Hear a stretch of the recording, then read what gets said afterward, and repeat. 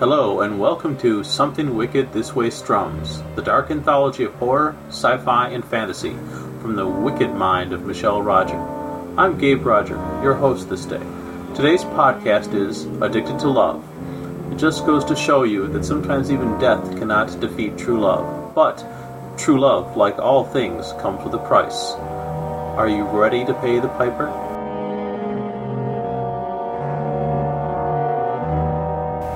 These aren't my stories. I'm just the person cursed for eternity to write them down and tell them to the world. In my former life, I was a harpist. I played music that was lovely. A little over a year ago, I bought a strange antique harp in a second-hand shop. The awkward old man at the counter told me that it was once owned by a bard who had sold his soul for success. Everyone who played it ran out of the store. I didn't choose that harp, but that harp chose me. I couldn't help but to bring it home. That night, I played, and my mind was filled with stories from the other side, from places unseen, from the damned. I'm Michelle Roger, and the story I'm about to tell you is one strung, note by note, and composed in the night.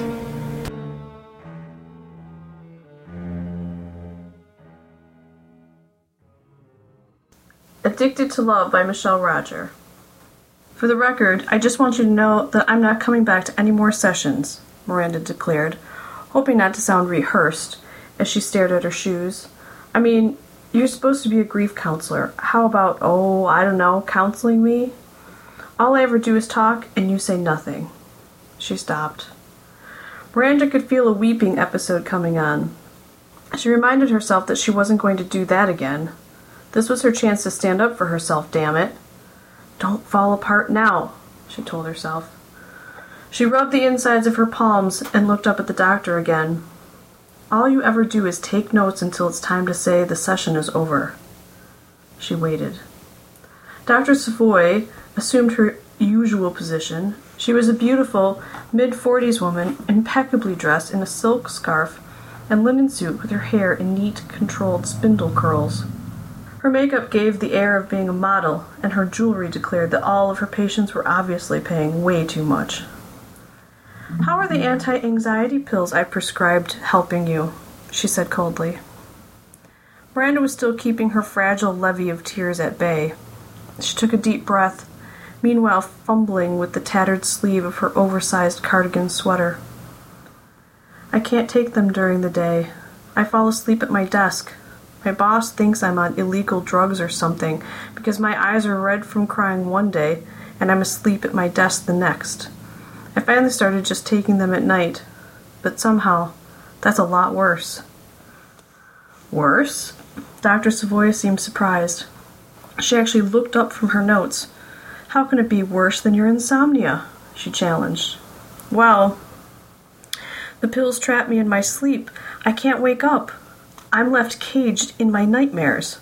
The levee was breaking. Tears rolled down her cheeks. Then I spend the entire night having the same dream over and over again. She looked up sheepishly as she wiped her tears. You know the one. Remind me, hissed the doctor. The one where I can still hear him screaming, but I can't find him until it's too late, Miranda sobbed. Her hand shook as she grabbed tissues out of her ramshackle of a purse. She blew her nose and tucked the soggy tissue into her sleeve.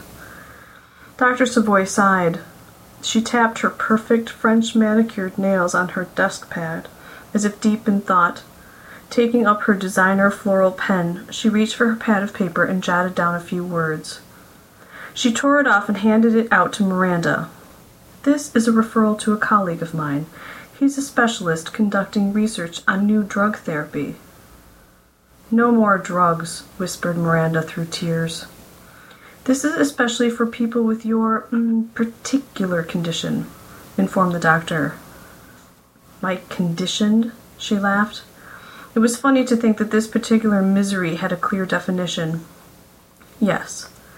Miranda, you have been coming to grief counseling for 2 years now. In that time, you have remained stagnant, showing no progress towards regaining your former clarity of mind. This is not due to lack of counsel, drug therapy, or time, for that matter. It appears that you have the inability to heal after the sudden death of your husband. She paused to lean in closer across the desk, directly addressing Miranda. Dr. Mordred has developed a drug therapy that is specific to each individual. Don't wait. Get an appointment with him today. Dr. Savoy sat back in her leather wing-back chair and crossed her fingers on her desk. Miranda took the cue that she was being dismissed. She got up and headed for the door, dropping crumpled and tear-soaked tissues behind her. "Miranda!" called the doctor. "Be sure to see my receptionist on the way out. I want to make sure your insurance information is still up to date. Close the door on your way out." Miranda stared incredulously at the doctor. There was no concern or remorse for her lack of assistance in helping Miranda with her loss. The doctor just saw Miranda as another patient, pathetic, who lacked the ability to respond to proper treatment. She was disgusted. She wondered to herself as she closed the office door how someone who advertised being in the business of helping people could justify charging so much money in exchange. The receptionist looked up at Miranda, made her way out of the office hallway and into the waiting room. "Do we have all your current information, dear? Let me check before you go." "Oh, no need," smiled Miranda. "Doc gave me a referral and said this one was on her." She quickly made her way out of the glass double doors and out into the rain. Flix was the world's greatest cat. He was part alarm clock, part food critic, part muse, and more recently, part surrogate therapist when Dr. Savoy failed to do her job. Meowing, he placed his tiny pink nose against Miranda's cheek as his whiskers uncomfortably found their way up Miranda's left nostril. She snorted and choked herself awake. She sat up with a start. The sun was already draping the living room and the couch in sunlight. "Holy crap, Flix, what time is it?" said Flix with his head cocked to one side. He put one paw on Miranda's watch. "10!" she screamed as she started to run for the bathroom. "I'm late for work, Flix. You know I can't be late again." Miranda ran out of the living room and across the kitchen floor in her wool socks to make coffee. Flix meowed loudly, but she ignored his protests. Finally, he jumped on the coffee table and pressed the giant red "on" button on the remote. A CNN weatherman came through the HD speakers. "It's going to be a glorious Saturday up there in the Midwest. The eastern seaboard may have a slight drizzle sometime near evening." The weather report continued, but Flix was staring intently at Miranda. She had already run back into the bathroom, but he could hear her dropping things as she abruptly stopped to listen. She returned and stared at the TV, and then back at Flix. "Swatterday?" she mumbled. Flix wondered if all humans looked this ridiculous in the morning, or if his human was special. Miranda stood there with a toothbrush crammed in her mouth, her left hand holding a coffee cup, and her nightshirt and socks oversized and hanging off her thin frame. She ran back to the bathroom, and when she returned, she was sans coffee and toothpaste. She scooped Flick up in her arms, and the two landed once again on the couch-turned bed. Flick wrinkled his nose and squinted at Miranda.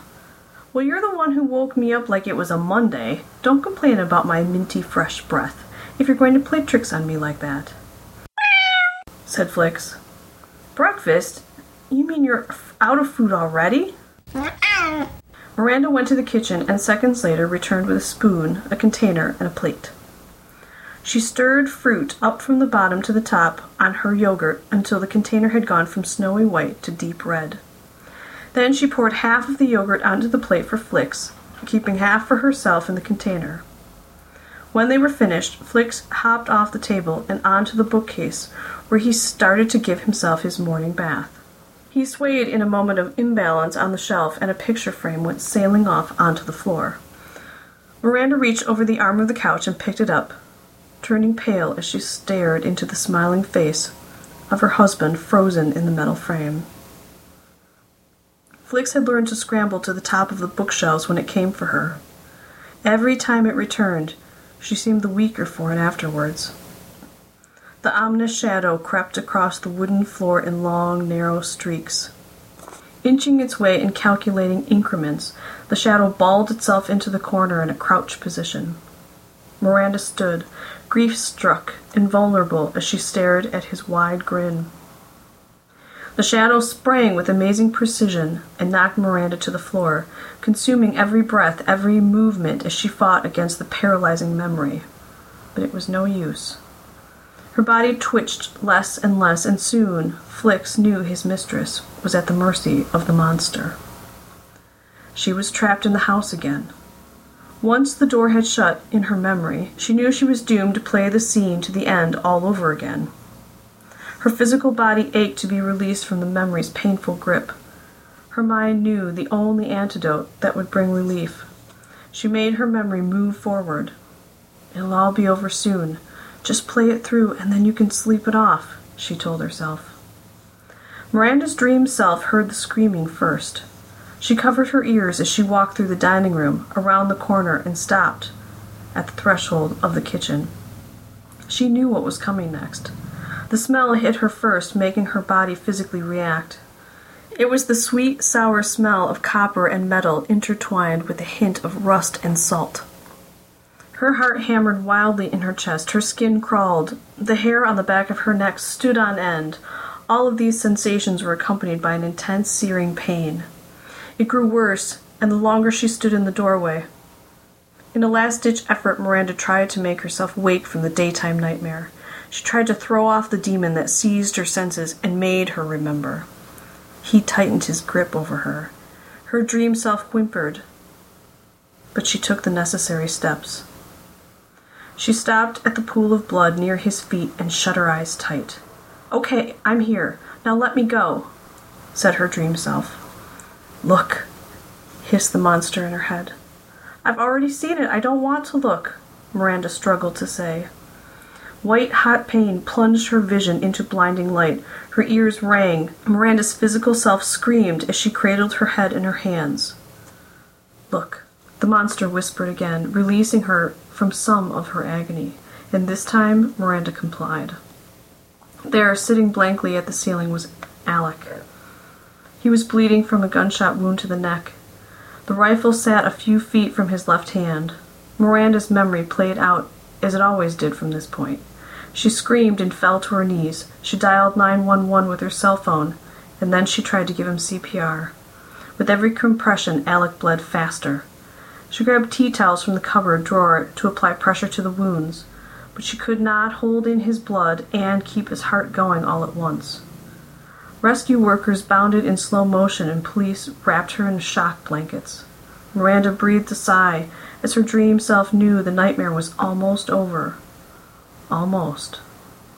The final scene opened with the wailing of bagpipes.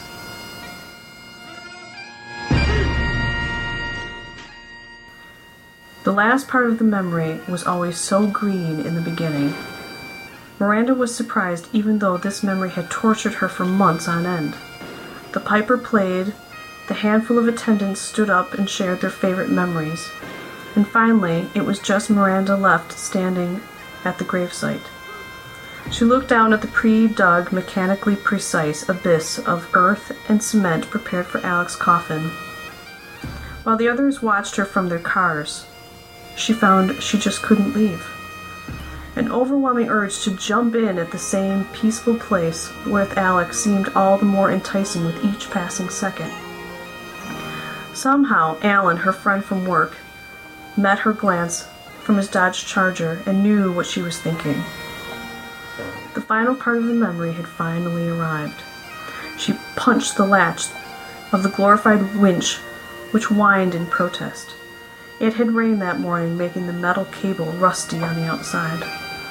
Alan ran in slow motion from his car towards her, but she was already too deep into the blackness, standing atop the plunging casket, down, deeper and deeper until...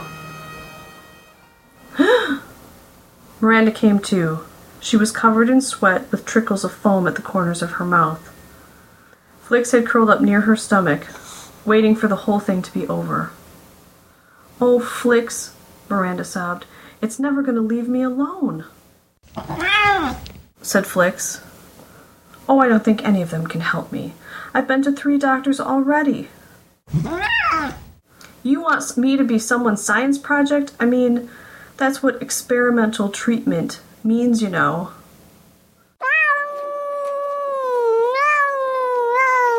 You have me there. Well, I suppose what could be worse than living like this? Somehow I doubt any treatment can make it go away, Flix, Miranda said helplessly. Flix jumped up on the coffee table as Miranda climbed back under the covers on the couch. I agree. The bed upstairs is a lot more comfortable, but there are just too many memories. Last time I went up there, I swore I could still smell his cologne. Everything smells like him up there. His shirt, his towel, the bed. She would have begun crying if exhaustion hadn't started to take over. His pillow, she finished. Flix nudged Miranda's hand, and she opened her eyes. He patted the phone near the edge of the table. Okay, when I wake up, I'll call. But I want you to know, I'm just doing this for you. Personally, I think they're all full of shit.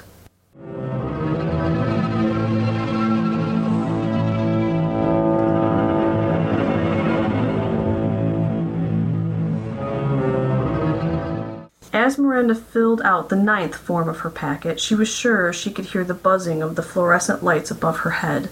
It was beginning to drive her crazy. She signed the last form, a waiver, and turned the clipboard into the receptionist behind the sliding glass doors. The woman looked at the forms and spoke through a speaker embedded in the glass.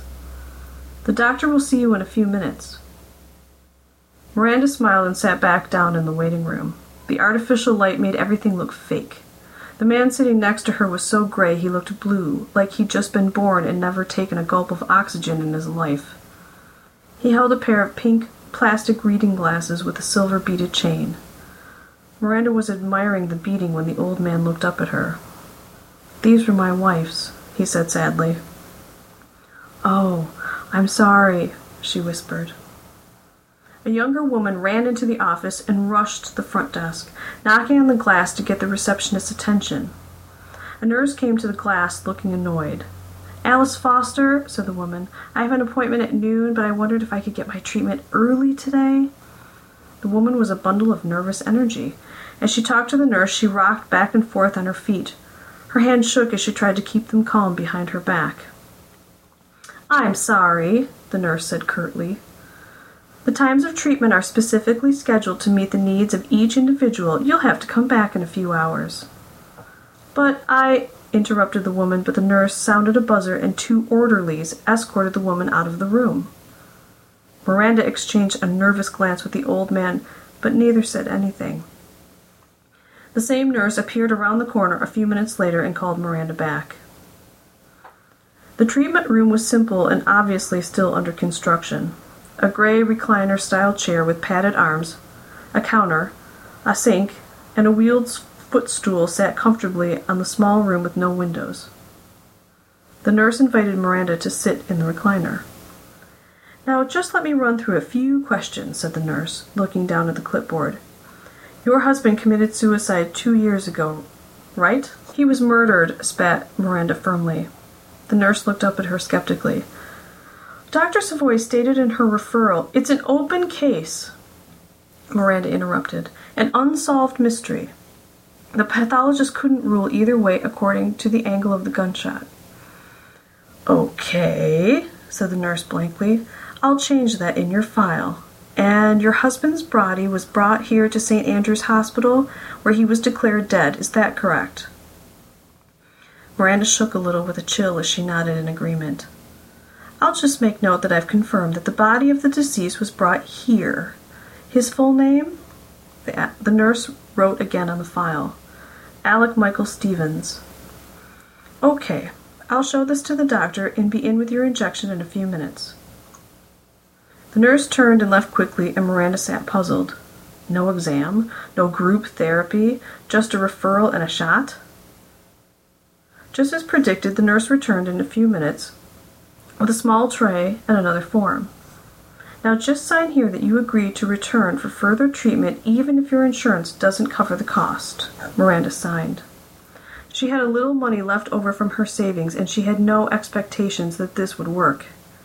She had made up her mind to humor Flix to come here and then work to get her head on straight without any meds at all afterwards. The nurse rubbed the alcohol swab over Miranda's upper arm and administered the injection.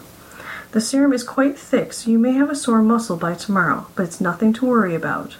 Miranda monitored herself all the way home. Nope. No change, she noted as she put the key in the door and threw her bag on the chair. Flix, I'm home. It's about time you got here, bounded a cheerful voice. His arms wrapped around the small of her back before she could say a word. His lips were on hers as she looked up at him in shock. His kiss was so warm her knees buckled. He caught her with one arm and pulled her tighter into his embrace. Breaking from his mouth, she pushed him back in disbelief. Holding him at arm's length, she stared at his impossible face. He smiled back at her, beaming with happiness. Flix! She screamed as she ran away from the stranger who looked, my God, and kissed like her husband. Flix was sleeping on the top of the woolen blanket on the couch. She picked him up as she ran back to the front door. Flix, can you see him? Miranda sat the cat on the floor. The cat yawned as he made his way to the man in the doorway and rubbed against his legs. Miranda quietly gasped. Alec? She whispered as tears poured down her face. Are you for real? She pressed her fingers into his solid chest and his upper arms. She ran her fingers through his hair and cupped his face in her hands. He leaned in, and this time she didn't pull away. She kissed him as if he'd been away for 1,000,000 years, and she never wanted him to leave again. Breathless, the two finally pulled apart. Did that feel real enough for you? Asked Alec, his eyes taking in her heaving chest. But how? Miranda searched for a way to make any sense of it. I don't know, and I don't care. Alec scooped Miranda up into his arms and carried her upstairs to the bed. In the night, she confirmed that her husband was solid. He was no ghost, as he kissed her neck and then found her lips again. I love you, he whispered.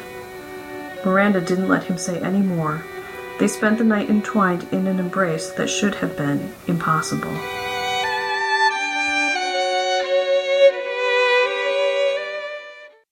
She woke the next afternoon. Flix was meowing and walking up and down the edge of the bed in a fit over his missing breakfast. Miranda stroked his fur backwards, giving him a poofy look. He jumped down from the bed, annoyed. Miranda shrugged happily and checked the clock. It read 1 in the afternoon. Alec, I think we've both worked up an appetite. How about I make chocolate chip pancakes? There was no reply. Miranda galloped down to the kitchen, happily tying her robe around her naked body. I hope you made coffee. Mine is shit, if you remember. But there was no answer. The kitchen was empty. She quickened her pace and looked in the shower. Still no Alec.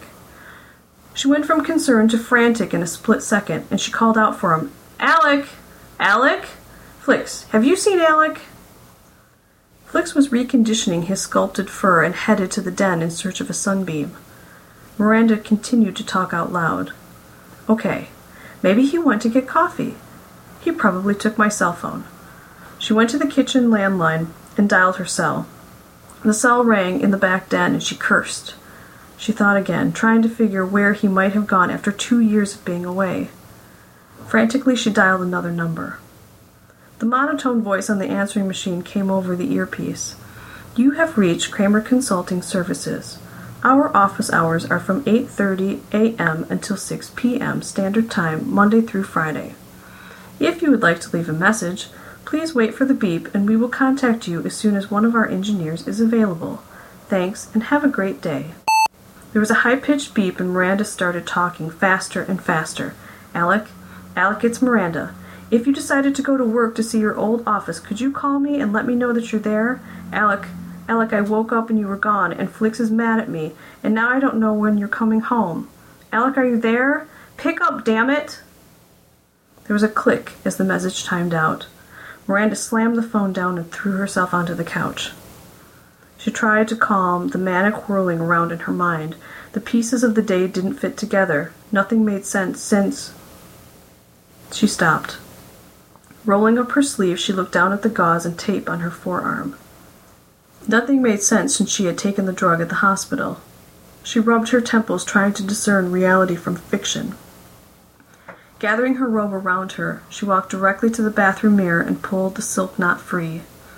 The kimono-style sleeves glided gently off her shoulders, taking the whole robe down with a billowing effect.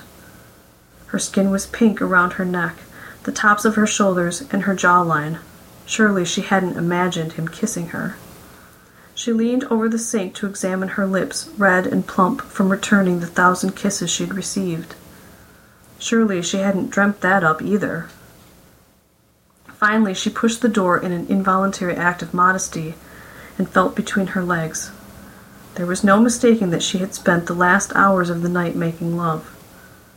But where could Alec be if he was actually alive? She thought about the hospital. It was the last place, technically, that he had been after the police had arrived. Running upstairs, she found a pair of her jeans and a sweater. Flicks meowed at the end of the bed. Miranda carried him to the kitchen and opened a can of tuna. My apologies for the bad hair day. Yes, I've got to go out for a bit. A knock at the door interrupted them. Miranda ran to the threshold and threw open the door. Alec! It was only the FedEx delivery guy. Sorry, I'm not Alec. I brought you this. He handed her an overnight envelope. If you'll just sign here, please. To the sender wants to know it's been received. Miranda scribbled her name onto the tiny handheld computer. Thanks. She noticed the return address was the hospital and pulled the zip cord. A letter attached to it floated out. Flicks meowed in curiosity. It says that my insurance doesn't cover the experimental treatment. What a shocker. I'll have to make a payment arrangement. Okay, Flicks. I'll be back. Miranda jumped into the Mustang, hoping that if Alec were walking downtown, he might notice it and find her. It was a shot, anyway. She opted to parallel park by the road for optimum visibility instead of parking in the structure, which was closer to the hospital. Her long walk started at a good clip, but soon Miranda found her shoulders and back beginning to ache, the way they had in days past. She had almost forgotten how bad she felt until the pain hit her out of nowhere. She made it to the elevators and pushed the button for the 3rd floor. As the button lit up, a searing pain started at the tip of her finger and traveled up her arm. She searched the elevator for any sign of the black shadow, but it was not to be found. The stainless steel door opened to the long corridor, and as she walked, the pain traveled from her spine down the backs of her calves. By the time she had reached the receptionist's desk, she was sweating and gripping the counter. She noticed she was rocking on the balls of her feet. Yes, she groaned. I was here yesterday for my first treatment, and I want to talk to someone about my bill. She stopped. The pain shot upward into her skull. She clenched her teeth, and her knees buckled as she collapsed to the floor. When she came to, she was sitting again in the same recliner chair as the day before, only this time the footstool was elevated to help her lay more flat. The nurse noticed her opened eyes and smiled. You gave us quite a scare. Never had anyone go down like that before. Doc says the treatment must really work for you. The nurse sat the familiar tray with the serum-filled syringe. As for your bill, do you have a credit card, or will you be paying cash? Actually, I hadn't planned on another treatment. I only came down here to figure out my bill from yesterday. She gripped the chair. Another wave of pain rolled from the top of her head down to her toes. All I have of value on me is my car. That should cover 4 treatments, but let me clear it with the doctor, said the nurse frankly. What? You mean you actually take my car in trade? I can't sell you my car. The pain seared as she protested. The white-hot light was blinding her vision by this time. No memory came. With no memory, there was no end in sight from the pain. She screamed. A calm voice of the nurse spoke softly in her left ear. Just hand me the keys and the pain will stop. The treatment takes all of the pain away. Remember how good you felt yesterday? But my husband loved that car, Miranda struggled to say. The nurse sat idly by as Miranda writhed and twitched.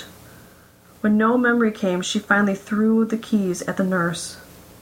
She felt the needle plunge into her arm, and then every ounce of pain lifted immediately. Your treatments are slated for every 24 hours this week. Be here tomorrow at 5:15 sharp. The nurse left the room.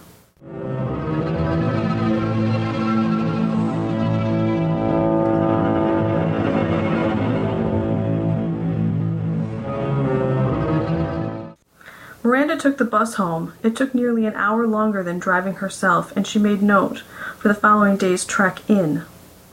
Flix was happily playing with a ball of dust and lint when she walked into the living room. She knew she should feel tired, but the injection had already kicked in.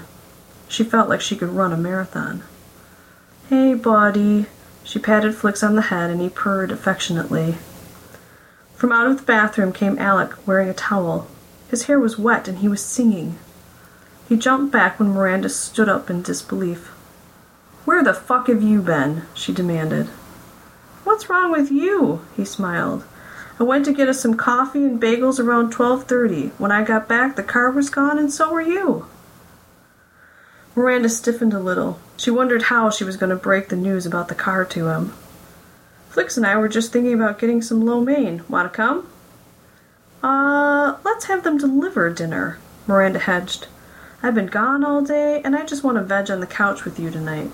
"Cool." Alec ran up to get dressed while Miranda placed a delivery order. When the delivery guy arrived, Flix was in such a state that he nearly tore the guy's arm off, jumping and meowing for his wonton soup. The three curled up with wax paper boxes, but something made Miranda look over and watch Alex shovel heaping chopsticks full of noodles into his mouth. When he noticed she was staring, he blushed. "I haven't had this stuff in 2 years and 17 days, finished Miranda. There was some part of her that was angry, and she didn't know why. "What the hell is going on, Alec? You need to tell me. You owe me that much." Alec stopped eating and set down his box of noodles. Flix took the opportunity to help himself. "Rans," he always called her that when he had something difficult to say and he wanted her to be gentle with him. "I'm not supposed to tell you. Soon it won't matter, I guess, but I'm not supposed to." "Too bad. Tell me anyways." "Do you know what I've been going through all this time?"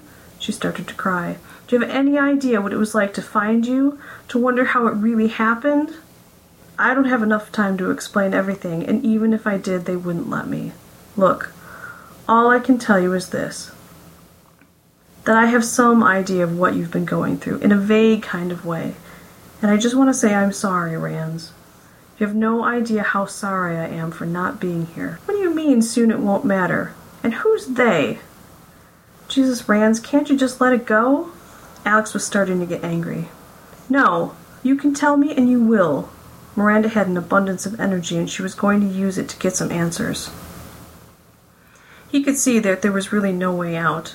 She was in full-fledged rage mixed with tears, and he couldn't stand to see her so hurt. He sighed in truce. "Let me tell you what I know. Don't interrupt me till I'm finished, Kay?" "Fine," promised Miranda. "For the last 2 years and 17 days, I've been dead. You found me, you tried to save me, and then you buried me. You did not imagine any of that. It's all true. How I got here and who shot me, I have no memory. In the 2 years, I've sort of, haunted you. And in a way, you've haunted me. We can't seem to let each other go. It's like our connection can't be severed. The injections you're getting have some sort of genetic material mixed with a highly manipulated receptor drug. Somebody at the hospital kept my blood when it was drained for the embalming process.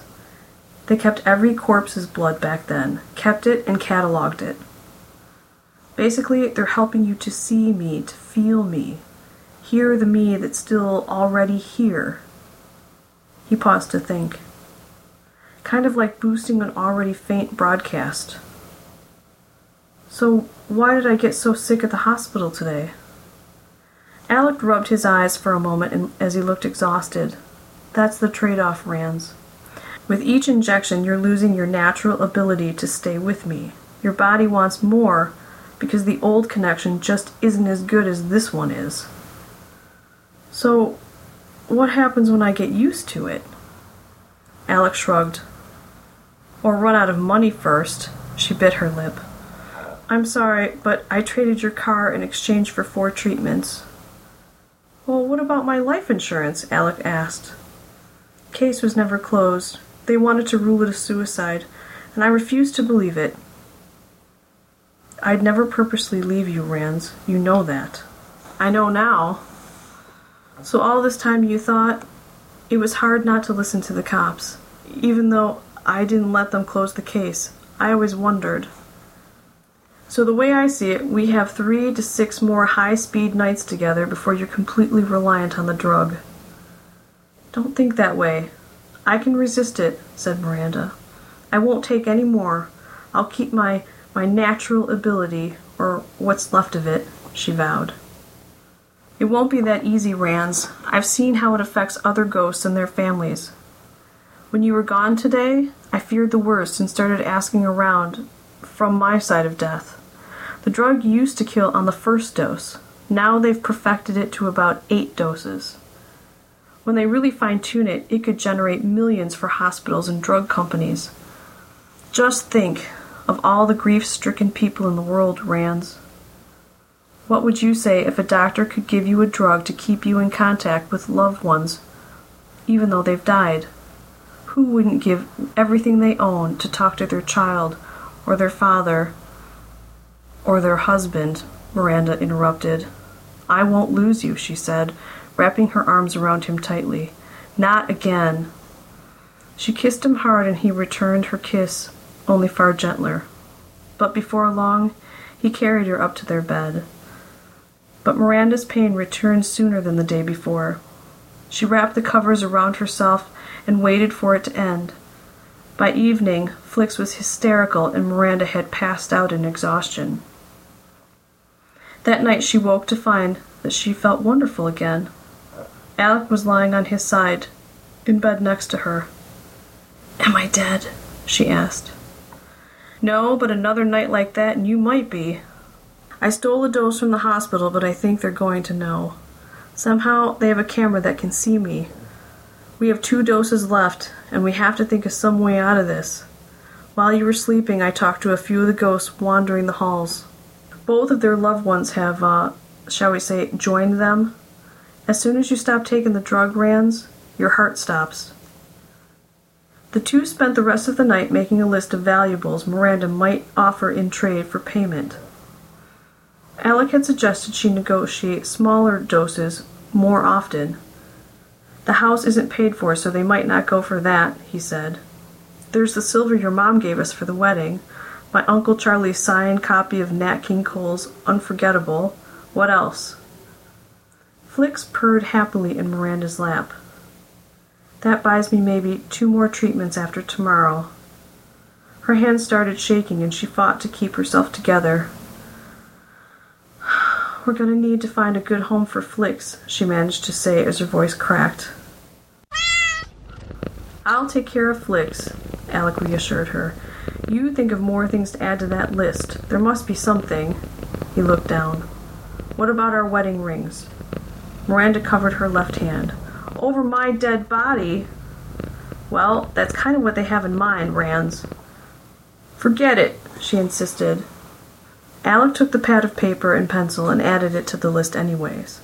In case of emergency. Yeah, Miranda laughed. Like this isn't already an emergency now. She rolled her eyes sarcastically. The sun was rising when Miranda got up to go to the bathroom. A loud thud soon followed and Alec found her gripping her chest. It's starting already. It's lasting less and less. Alec, fading in and out with each second that ticked with the clock, helped Miranda onto the bus that was headed downtown. She made it to the treatment center and knocked on the glass. I'm here for my treatment, she cringed as the pain consumed her.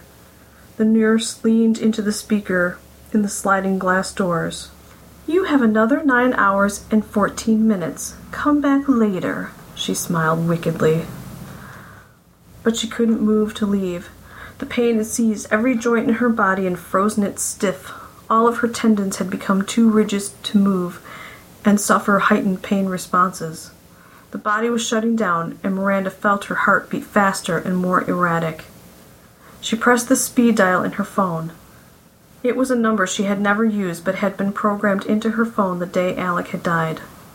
She replayed the memory in her head as her body slid to the waiting room floor. "Call this number day or night if you have any information on the facts of this case," he had said. "Briggs here," answered the deep voice. "Captain Briggs, this is Miranda Stevens," she whispered. "I have new information about my husband's case. Thanks to some health insurance issues." She threw her head back as her heart hammered in her chest. "I just found some new evidence here at the hospital that proves his murder.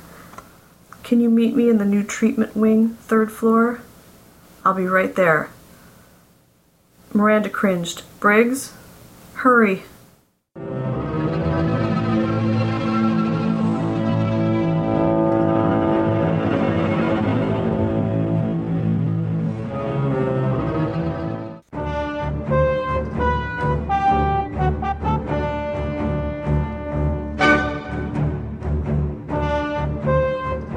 Breaking news. Channel 4 reporter Robert Smith is outside of St. Andrew's Hospital where Sheriff Spurs is about to read a statement. "Thank you all for coming to this press conference regarding the drug scandal here at St. Andrew's Hospital. I will not reveal any key evidence in this case. It is being sent to trial as we speak. But I can tell you this. Captain Briggs received a reliable tip that a Dr. Savoy and her staff were conducting experimental genetic drug treatments. Preliminary evidence suggests that she may have used grant money to murder and generate human test subjects. There is some evidence that she struck a deal with the cash-strapped hospital administration in exchange for patient co-pays. Counsel for St. Andrews says that administrators had no idea the doctor was using a synthetic form of methamphetamines to act as a catalyst for the injected genetic treatment. 12 staff members, including Dr. Savoy, are charged with first and second-degree murder after emergency services confirmed several 911 calls for help from eyewitnesses. In particular, Dr. Savoy's staff looked on as one patient went into cardiac arrest on their waiting room floor. It appears that this is one of several similar instances. How the collected genetic material from the previously deceased family members was obtained is unclear. Also, the use of the synthetic drug is also unclear. Our crime lab investigators are conducting tests at this time. This investigation team will follow every lead until it is clear how many deaths are connected. In light of these events, we feel St. Andrew's Hospital is a threat to public health and therefore is shut down immediately. All patients have been rerouted to nearby facilities. Thank you." "That's right," said Miranda. "Flix, all 3 of us are together again."